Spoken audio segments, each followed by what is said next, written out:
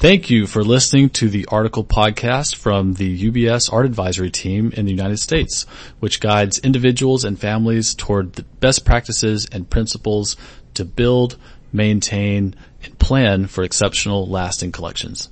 My name is Matthew Newton, UBS Art Advisory Specialist for the U.S. and host of these podcasts, in which UBS will share insights from practitioners in the art and collectibles world. While my guests and I sometimes discuss services and capabilities that they and their organizations provide, please note that UBS has no formal affiliation with any of our guests or their organizations, and in no way is UBS promoting or endorsing our guests or their organizations. And now, on to the episode. Good morning, everyone. Buenos días a todos. My name is Rick Gonzalez. I'm head of UBS International and have been domiciled here in Miami for the last 25 years. And I'm honored to be here with you. I have been roughly to 21 of these Art Basels since we started. So it's great to see how the show has progressed and have become an integral part of Miami. We have a special morning for you here. My colleague and our in-house art advisor, Matt Newton, is going to be leading a chat that I think you're all going to find very interesting. Here at UBS, we take art very seriously. As a matter of fact, I want to quickly recognize the lady who oversees our 30,000 art pieces here. Mary Rosell, raise your hands so people see you, and it's good to have you with us. Mary is almost a permanent installation here, and it's the heart of every year when we have the VIP room and the show and everything. Thank you so much, Mary. Now, today's special morning, we're going to have the impressions of an artist, which have Gabriel de la Mora with us. And we also have the impressions of a collector, and thank you, Dani Levinas, to be here with us. And also the nice addition we have, which I actually had dinner with her the other night, we also have the impressions of a museum director and curator. Magali Arriola actually is the curator of the Meridians section, which is right outside here. And she's also the director of the Museo Tamayo in Mexico City. So I'm going to pass this over to Matt, and we're going to kick this off, and I look forward to a wonderful morning with all of you. Thank you all for attending. It's great to be here with you. Great. Rick, thank you very much. Thank you, everyone, for coming out on especially the Friday morning in Miami, which is not easy to do for breakfast. So we're really grateful for y'all to be here. I feel incredibly privileged to get to spend a few minutes speaking with Gabriel and Dani and Magali. So thank you all three for being here. I'll quickly provide bios for each of them so you can have a little bit more information about the great minds that we have here to speak with this morning. So first of all, Gabriel de la Mora, whose work when you leave breakfast this morning, please be sure to go and find it just outside in the Meridians section. There are two, and Gabriel will share more about this work later, but two large squares, one that's dark, one that's gray, and that's his work out there, which we'll speak about more. So be sure to go and find that. Gabriel de la Mora is an artist based in Mexico City. Gabriel researches, collects, and manipulates remarkably diverse materials, exploring themes such as performance, the passing of time, and the transformation of matter and energy. He earned an MFA in painting from Pratt Institute, New York, and a BFA in architecture from Universidad Anáhuac del Norte, Mexico City. He has been a Fulbright Garcia Robles grant recipient, a grantee from the Jacques and Natasha Gelman Foundation, and a member of the National System of Creators FONCA, Mexico. His work is part of public and private collections internationally, including Fundación Colección Jumex, Mexico, Museum of Contemporary Art, Los Angeles, the Museum of Fine Arts, Houston, El Museo del Barrio in New York, and the Perez Art Museum in Miami. He is represented by galleries Proyectos Monclova in Mexico City, Timothy Taylor in London, Sicari Ayers Bacino in Houston, and Perrotin Gallery in Paris, New York, and East Asia. Gabriel, thank you for being here. Thank you. Next here beside Gabriel is Dani Levinas. Dani was born in Buenos Aires in 1948. In 1980, he moved with his family to Washington, D.C., where he founded a publishing company. He is chair emeritus of the Board of Trustees of the Phillips Collection, the United States' earliest modern art museum, created in 1921 with the collection of Duncan Phillips. He is currently a member of the boards of the Fundación Museo Reina Sofía Madrid and the Orchestra of the Americas Group. Prior to this, he served on the Board of Trustees of the Hirshhorn Museum and Sculpture Garden in Washington, D.C. Levinas collects international contemporary art with a specific focus on Latin American artists, And in 2020, he and his wife, Morella, were distinguished by Fundación Arco with its A prize for collecting. Dani, thank you very much for being here as well. Thank you. And finally, to our left, Magali Arriola is director of Museo Tamayo in Mexico City. She was the CADIS lead curator for Latin America from 2016 to 2019 and curated the Mexican Pavilion for the 58th Venice Biennale. She was chief curator at Museo Jumex between 2011 and 2014, where she organized exhibitions for artists such as James Lee Byers, Guy de Conte, and Jan Vo. She was curator of Museo Tamayo between 2009 and 2011, and she was visiting curator at the Wattis Institute for Contemporary Art in San Francisco in 2006. Arriola has extensively written for books and catalogs and has contributed to publications such as Art Forum, Frieze, Moose, Manifesta Journal, and The Exhibitionist, among others. Magali is also curator, as we highlighted, of the Meridians section here of the oversized artworks, part of Art Basel, and has been doing that since 2019. So thank you very much for being here, Magali, as well. Okay, wonderful. So, Gabriel, for starters, I would love to hear from you the work that I described that's in the Meridians section. It's a fantastic piece. It's very, I would say for someone who's seeing it for the first time, it's very subtle.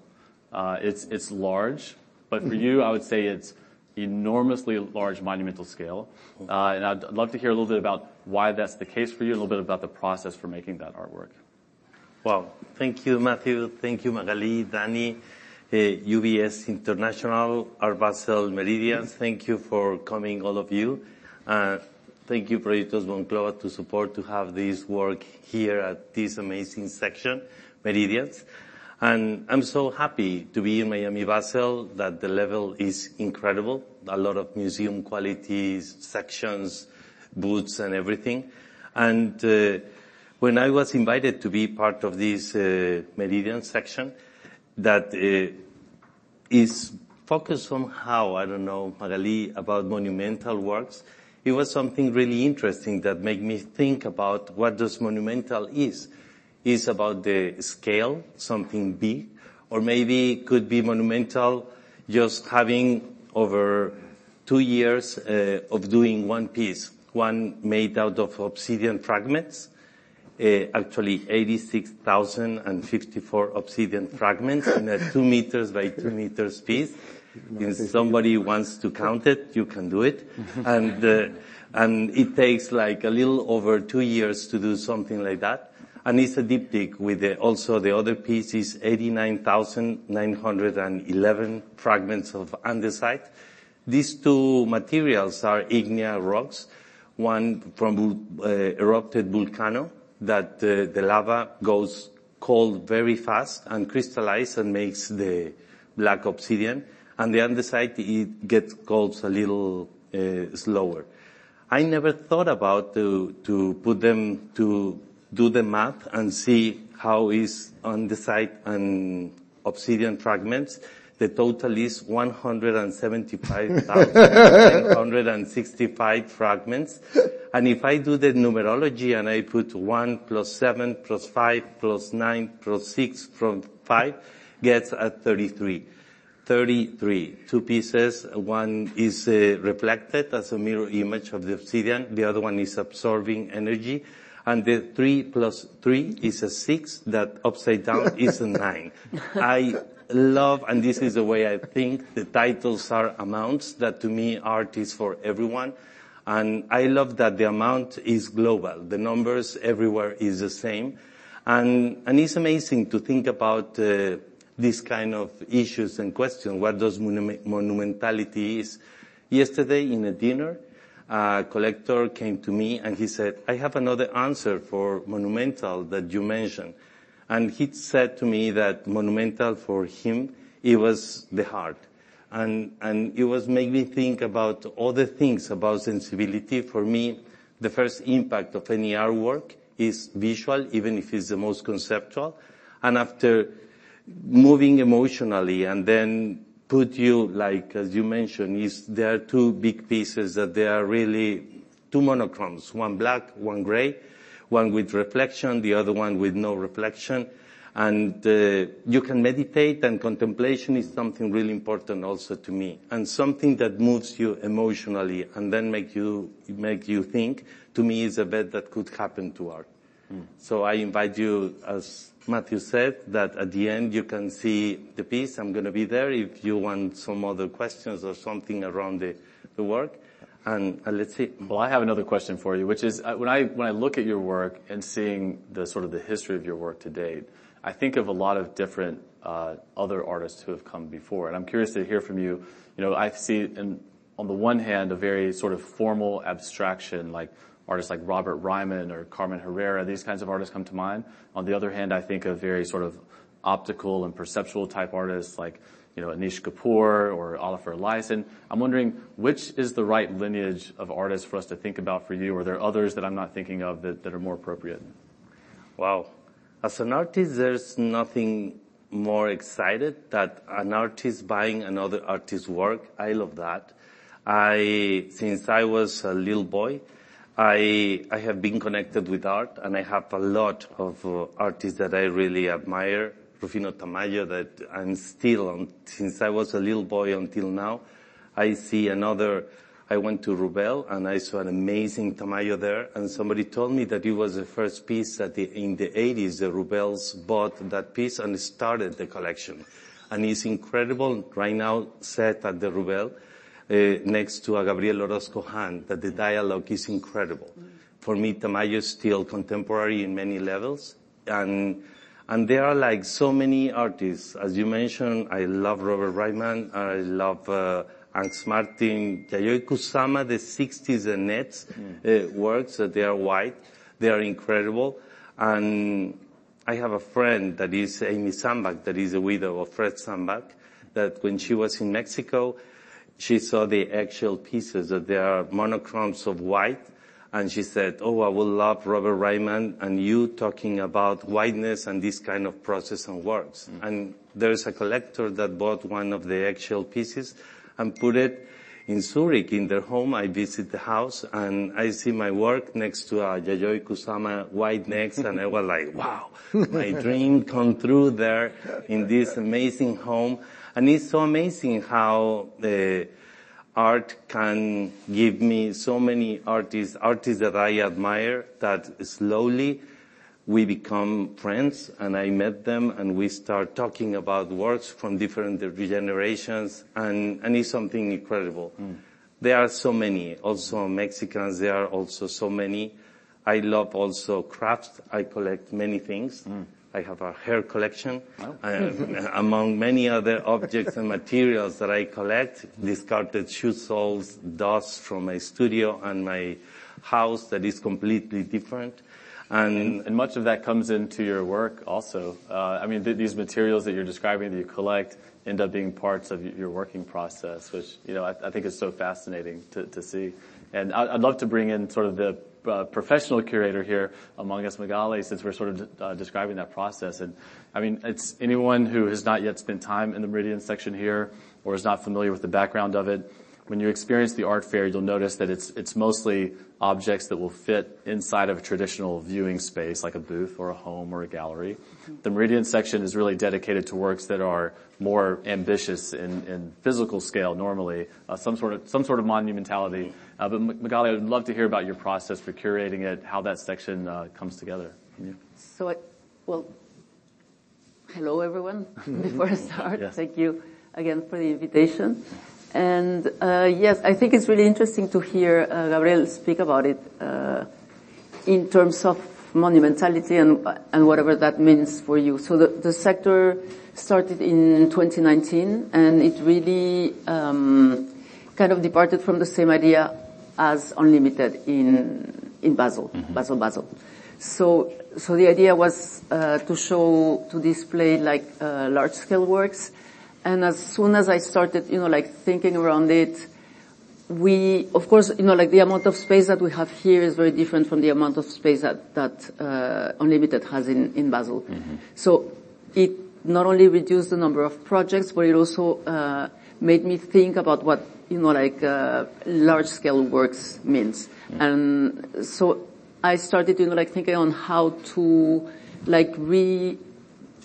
reset the notion of scale, and see how these works could be expandable in a way. Like not only in terms of size, but also maybe in terms of, or space, but in terms of time.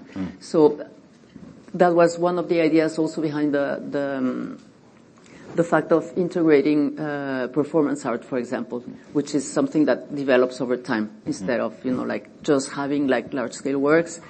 Yesterday we had a concert by Stefan Cherepin in the terrace, so that was that is one example that we have integrated, and well, of course, video pieces, that's which also are very difficult to integrate in the normal section of the art fair just because of space. And I thought it was really interesting to listen to Gabriel on how it's not that those works are especially large, but it really also resignifies in a way, the works resignify this idea of monumentality. That's great. And regarding the process, so as you can tell from walking into the show, and for those of you who haven't done it, I will also be there later, and I can guide you through some of the works. It's very difficult, to make sense out of the selection. It's not that there is an overarching theme, we started again in 2019, and every time, the show turns out to be very different from the time beforehand. And I guess what is really interesting is that it kind of allows you to read a little bit in between the lines, and it's really, it's more that when I start articulating the show based on the proposals we get, or based on the proposals that, when I'm working on it, so I reach out to some of the galleries, or I reach out to some of the artists, if I have encountered works that seem to me that would make sense, within the sector. And then we also have, galleries just proposing other projects. So once we make the selection with a selection committee, there's always, this kind of thematic threads that you can follow. And I think, this time, it was really interesting, not all of the works are, dealing with the same, thematics or the same, priorities. But I like to think that there's a sort of zooming in to nature and zooming into the environment and zooming into the planet, and then a zooming out, no? One of the central pieces is Sungtaek Lee's work. He's an artist from Korea, which is this inflatable balloon that was actually meant to be activated. So now, if you saw it when you entered, it's fully inflated, and it's meant to deflate over time. So at the end of the show, it's going to be almost flat, and that's because it has been activated. So it actually bears the marks of the activations, little holes, which cause it to deflate. So of course it speaks to the fragility of the planet. And again, I think it's really interesting to see, to have this perspective from afar on the planet, and then you go to Gabriel's work, and you actually go almost into the micro, no? And then you can, again, and that micro actually is speaking about monumentality, no? So I think there's, this kind of relationships that I didn't mean to, bring at the very beginning of the show and the creating process, but that basically appear, all along the process, and that's one of the probably most enjoyable parts, not just creating those dialogues that are completely unexpected and that actually reveal different That's great. Perspectives on the world. And thinking of that sort of global idea and thinking about the world as a whole, I think it's great that as a curator you've had a great deal of experience specifically in Latin America, but as one would expect, you have a highly international lens. And that's made me curious about, in your experience in the Latin American art scene, particularly in Mexico, how have you seen that area influence wider sort of global trends in the art world, and maybe vice versa? That's a difficult question because it's really broad, and I think, maybe it's better talk about dialogue rather than influences. Like in the particular case of Mexico, I think it's like a very, very rich art scene, and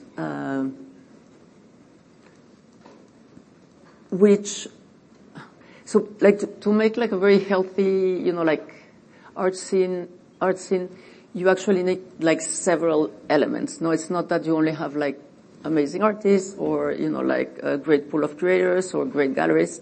You really need to have all of them interacting at the same time. Institutions too. So as we were saying before, like in our conversation, it's really, I won't remember, I'm really bad with numbers as opposed to Gabriel. I never remember the specific numbers, but I think we have over 200 museums just in the city. So the Shoe Museum, the Tamayo Museum, the Archaeology Museum, you have like all this, but it's really like a very healthy scene in that sense. And you need like all those elements to interact. You need like a museum to support an artist, galleries to, like help the museum sometimes, the collector who, like supports everyone. So everyone is feeding from one another. That is probably something very particular to Mexico. Some other countries, maybe you can tell us more about it, in Latin America are not as lucky as I think we are. And the other thing that has been really important, and I think I would say that, like Art Basel Miami has played an important part into this, absolutely, is the dialogue with the United States. For us specifically, being neighbors, no? But I think really, for the last 20 years, this proximity with the U.S. and specifically with Miami and the whole structure of the art fair has really made a difference, to expand that dialogue, no, between. I'd love to bring Dani into the conversation now too. Just as you mentioned, collectors are an incredibly important part of that ecosystem, along with the institutions, of course, the artists themselves. And Dani Levinas, which I need to highlight here, who actually recently authored a book, which is a compilation of his studies of other great collectors called The Guardians of Art. And I like to point out that I've read this book so thoroughly that it's becoming unbound. And so when Dani signed my book, he said to Matthew, "Please don't destroy this book." Your friend Dani. I don't promise not to destroy it, but it's been a great source of wisdom. And Dani, on that topic, I'd love to hear how you think about the role of collectors in that ecosystem, in terms of supporting an art network in a particular country, perhaps. Well, I think that, let me tell you a story about how discover Gabriel. I was born in Argentina. I live in the United States. I was in Torino, Italy, in a fair called Artissima. And normally I go through the fair very fast, and I try to remember what I like, then I can go back.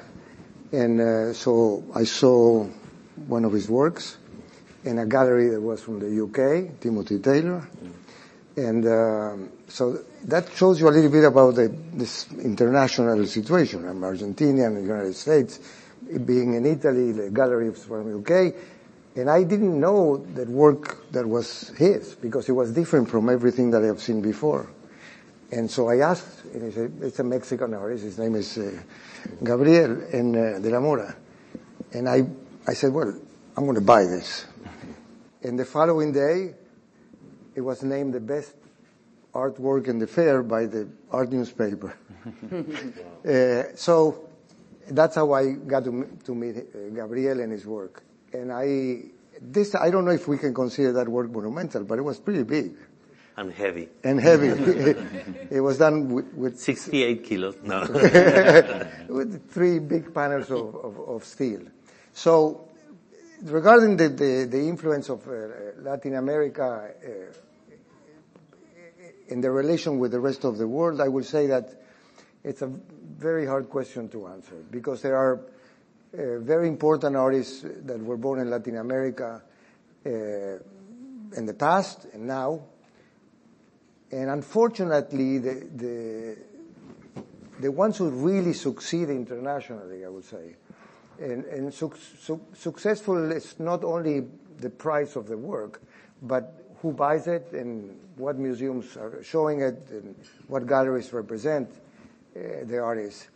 Most of those artists do not live in Latin America.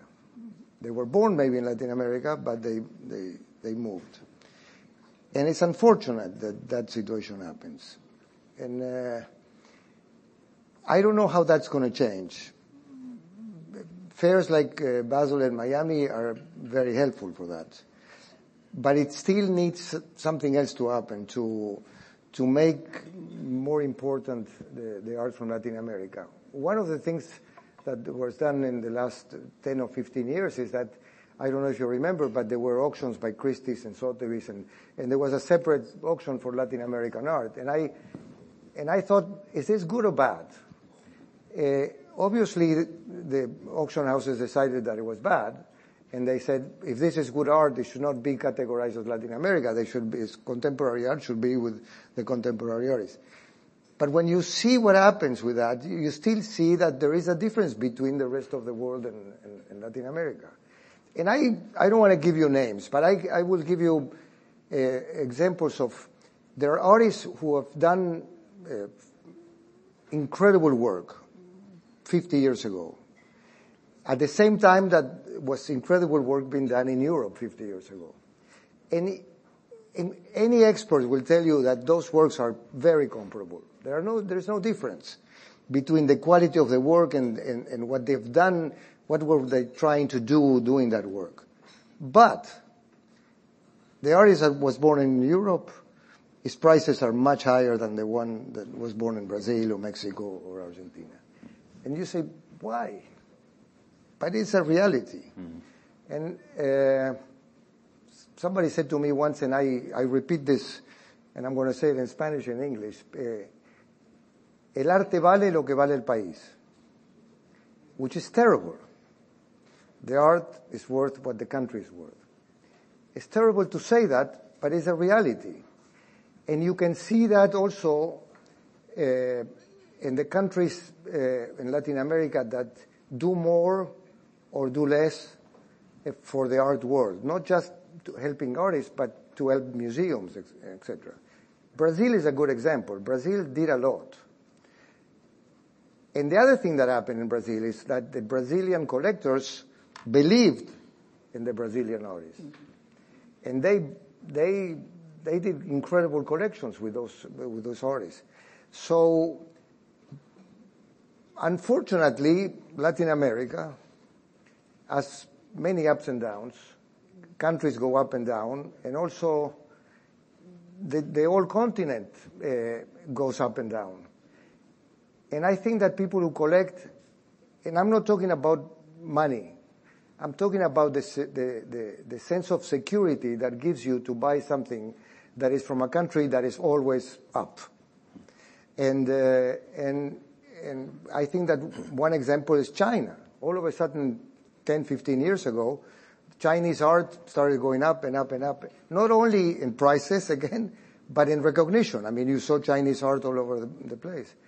It's kind of declining now, but it's still a very powerful place. And so I think that more museums opened in the last 10 years in China than in 100 years in the rest of the world. So that means that people are helping the art community to grow. So it's a question that, how, if they influence, you mean the influence on about if somebody does something in Latin America, is that something that is going to catch up in Europe? Art grows, I don't know from where, but it's things happen at the same time. People don't know each other, and they're painting the same kind of things. And so I don't know if there is. I think it's more a dialogue than an influence. Yeah, I think that's a great point. I tend to agree with that as well. And bringing it back actually to Gabriel, to your work, I'd love to sort of think about the one thing I've noticed in looking at your work is that it tends to be very philosophical, very thoughtful in nature. I think I've heard you discuss themes of repetition and how even if something is repeated, there's a difference in it over time. But your work, I think, is not just an illustration of a concept. It's clearly, most people approach your work and it's very just simply beautiful when you first approach it. There's just this high sort of visual sensitivity to it. And I'd love to hear from you how you balance the conceptual and the philosophical in your work with the visual pleasure? It seems like at the end you're sort of seeking to make something that's visually attractive. Wow. Yeah, I love the connection between the formal and the conceptual. To me, is something that the conceptual cannot exist without the formal, and the formal cannot exist without the conceptual. I have a teacher from my Master of Fine Arts at Pratt in New York, Robert Morgan, my conceptual art teacher that is amazing, and he said, Gabriel, it's impossible. The formal is formal and the conceptual is conceptual and cannot be together. And I say, yeah, I understand what you mean, but for me it's completely different. For me, the formal cannot exist without the conceptual. And to me, the first impact of any artwork, even if it's the most conceptual, is through the eyes, always. That makes you move emotionally, and then by contemplation, there start raising kind of questions, and something that moves you emotionally and then make you think is the best that could happen to art. So the visual, the beauty, to me is, beauty could be also in the ugly. So we have to define what those beauty could be. There are many things that they are, for many people, horrible, that for me are amazing and beautiful. And there are like a big discussion into that, again, with the creation and the destruction concepts and everything. So, I don't know, it's something that, I don't know if I push to do beautiful things, or I'm connected with the kind of materials as the butterflies somehow. That is something that since I was a little boy, I was really amazed about how a butterfly can fly, the colors, the iridescence, that's something that could change. Right now I'm doing a series connected into that, and I say, I wish I can paint and with colors and patterns from nature someday. Maybe 10 years ago it could be impossible because it's such an impressive and expensive research with the historians and entomologists to try to find something that is as ephemeral, because if you touch a butterfly, it destroys by your hands in many ways. It's extremely fragile. The butterfly lives so short periods of time. And I said, I'm going to do something here. And it's amazing how an idea that can create a piece, the piece can create a series, but finally in most of my work using different materials, the series can give you a new media. And I'm also kind of collecting new medias, new materials, besides many other things. But beauty, to me, is something important in art, and is not the most important thing. The most important thing is the questions that art can raise in many ways. A surprise, I love to see the reaction in the art fair, because as an artist, you never have your first impact of your own work. So that's why I love to be in the booth, just watching expression. There are people that could cry, and I love when something can make you cry, not of sadness, maybe by emotion. Passion, that is something really important in art. Surprise, I love to write an idea that makes me crazy, and I say, oh my God, it looks amazing. And when I see the final work, it says, wow, it's incredible. Oh, it doesn't work and will be not destroyed, it will be higher in the storage, and let's see what happens. But beauty is something that is really important. And I was listening with Magali and Dani. It's interesting that right now I have my work exhibit in 4 different galleries here in Art Basel, with Proyectos Monclova, with Perrotin, with Timothy Taylor and Simos de Assis. Different series that makes a connection that is expanded and also Meridians, that is the 5th point. That is something quite interesting. And also, I like that we were talking about the Latin American artists besides the European or something. And Proyectos Monclova is showing 7 artists that is a gallery based in Mexico City, and the 7 artists are Mexicans. So it's quite interesting also to find this kind of thing. For many people, we are well known with someone, but there will be new names for everyone. That is something that is also surprising in the art fairs, finding new proposals, materials, new names, and that you can follow and see what is going on. And I don't know. Yeah, that's great. Thank you, Gabriel. Well, I'm sure you can all see we have an incredible amount of wisdom here that's speaking to us this morning. I have dozens of more questions that we're not going to be able to get to this morning, but please find time to come and speak to these three if you have additional thoughts. There's so much to learn from them all. Again, I want to thank you, Gabriel, thank you, Dani, thank you, Magali, for being here, and thank you all for coming out this morning. And let's give them a sort of nice round of applause for sharing their thoughts this morning. Thank you all. Thank you. Thank you. Okay. Please enjoy breakfast. Enjoy the fair.